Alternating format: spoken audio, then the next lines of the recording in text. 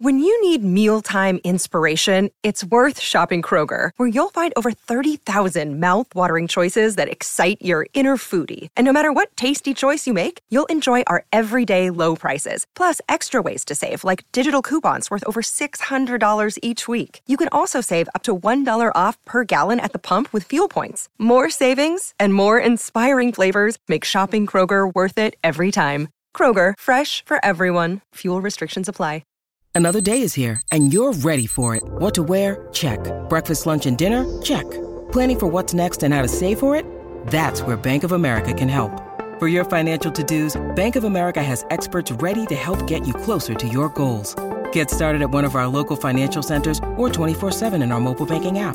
Find a location near you at bankofamerica.com/talktous. What would you like the power to do? Mobile banking requires downloading the app and is only available for select devices. Message and data rates may apply. Bank of America N.A., member FDIC.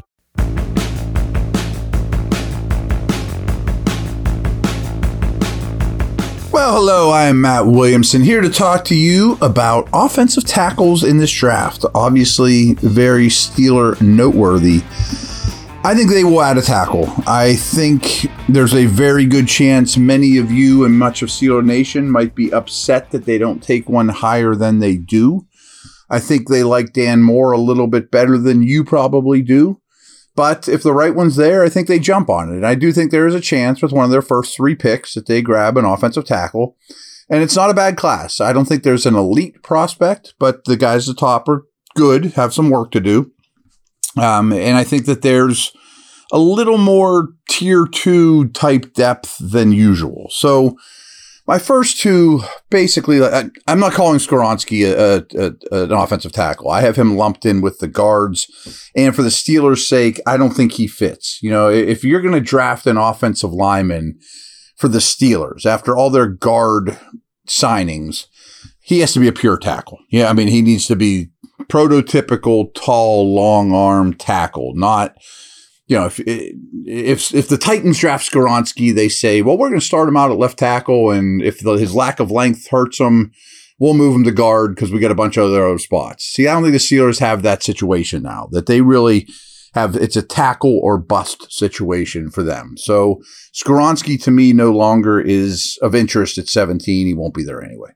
The 2 run to the podium guys, I wrote this article last week, are Broderick Jones from Georgia, Paris Johnson from Ohio State. I have Johnson slightly above him, but I wouldn't fight you either way. Both these guys don't have a ton of experience. They would be, for me, basically no-brainers at 17. I give them about a 20% chance of either making it. Tackles go quick. These guys have prototypical traits. You know, Johnson has crazy long arms. Only 1 year at left tackle, but played guard. He would have been a left tackle at basically any other school in the world other than Ohio State, you know, up until, you know, well before his senior year. Very athletic, tons to work with. I'm not going to spend a ton of time with these 2 because if the Steelers happen to fall into one, great. You've probably done some homework on them already. Don't get your hopes up. Jones is really interesting, though. I mean, he runs so well and is very fluid. He may have the higher upside of the 2. Just watching him at his combine drills, his wide base, his feet were always really far apart, which is really hard to do, to maneuver and sink your hips and all those things with a wide base. And he's able to do it. So if he fulfills his potential, he's the number 1 in this class. But Johnson's not far behind. Again, I mean, we're splitting hairs with these 2 to me. So the next 2 guys are very interesting to me, as I have Darnell Wright from Tennessee at 3 and the Gigundous DeJuan Jones from Ohio State. Ohio State's got some tackles at 4. Now, the whole world, and I think we've talked about this, the whole world looks at both these guys right tackle only. Okay, well, Wright, coincidentally, struggled at left, and then last year went to right and was pretty dominant for Tennessee and shut down Will Anderson. He might just be more comfortable working on that side of the line. You know, his hands, the way he sees the game. I can understand that, and I can appreciate that. If he says, I'm not comfortable playing left, I'm only a right, so be it. I could see that, and you know, his play sort of implies that as well. Does that take him off the board for the Steelers? I think you're going to have to use 17 on him to get him. I think Wright will absolutely be a first-round pick.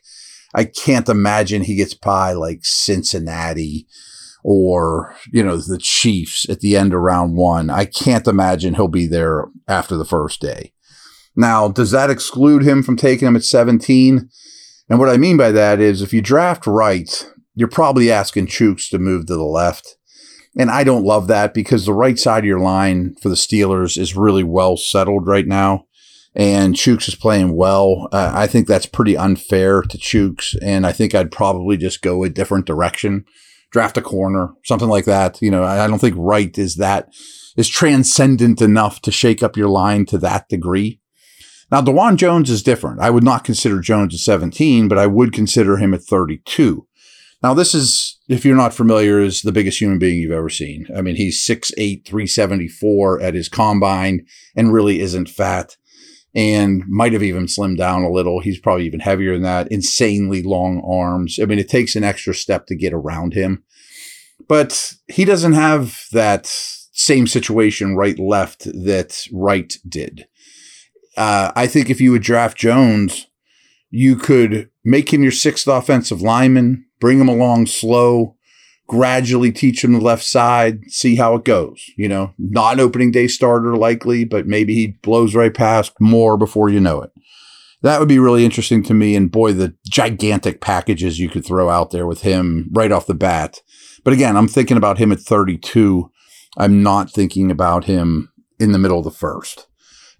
He is sluggish because he's gigantic, but he moves a lot better than I expected.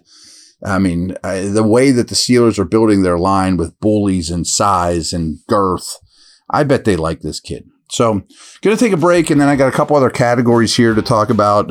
I really wanted a top 6 instead of my top 5. So I've been grouping these in top 2, next 2, who are both the right tackles, and then these upcoming 2 here in a minute.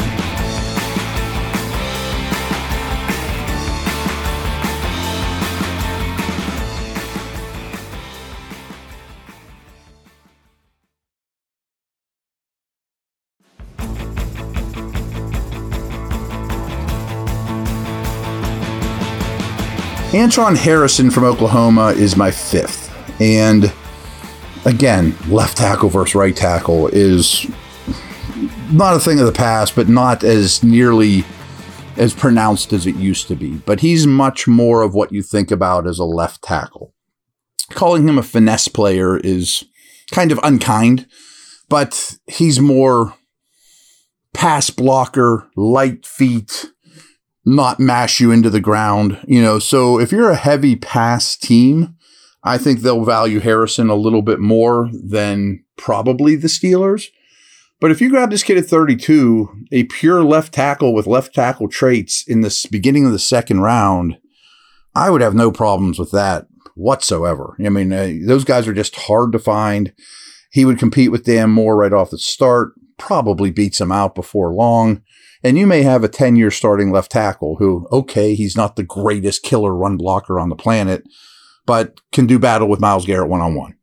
Okay, yeah, we'll take that. The guy I have right behind him, if I had a top 6, is Syracuse's Matthew Bergeron. This is a big guy. He's a big, thickly built dude. Maybe in the perfect world, he would kick into guard, but there's no way that he's not starting his career tackle. There's just not enough of those guys on the planet. Big, physical. I was really impressed with his combine. Everything since the regular season ending has been very good for Bergeron. I meant to say that about Wright from Tennessee too. They seem to be gaining steam. Everything that they're checking off is better and better and better.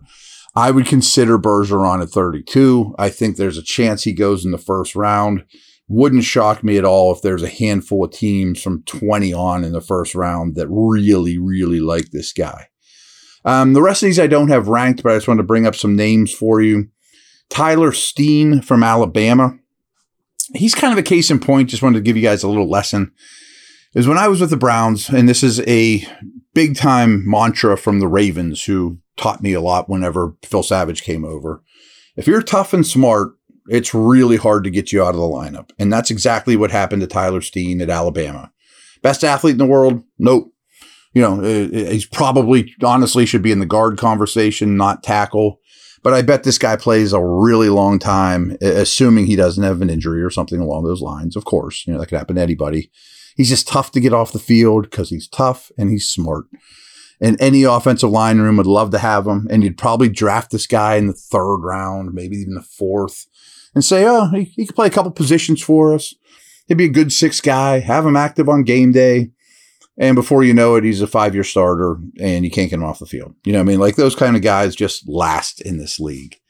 So I have 2 more to talk about here. BYU's Blake Freeland. I think he would be really interesting for the Steelers. Now, the earliest I'm even considering him is the mid-second round pick. Super tall. I mean, he's a smidge under 6'8", but he's lean. I mean, he's only a little over 300 pounds. BYU guys are usually overaged. He isn't. He lit up the combine. He can run. He can change directions. He has explosiveness. I'd like to see him add 15 pounds on that big frame. Doesn't look like would be a problem at all.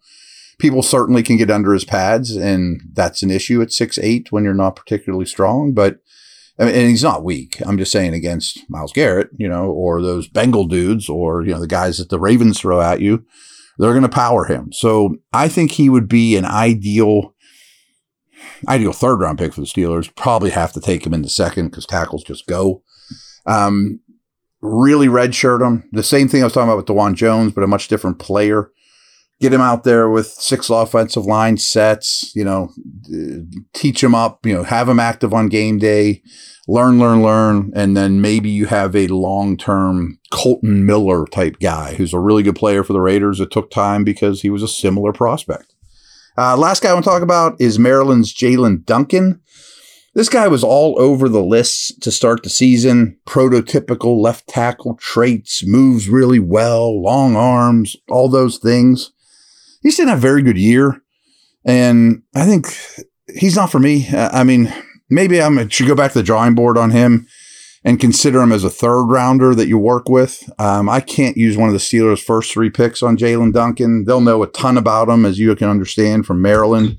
So if they do grab him, I would certainly understand, and they would know everything about the dude and could go from there in terms of developing him slowly. But his tape left a lot to be desired last year. So didn't fulfill the promise. So that's a wrap. Over and out. Take care.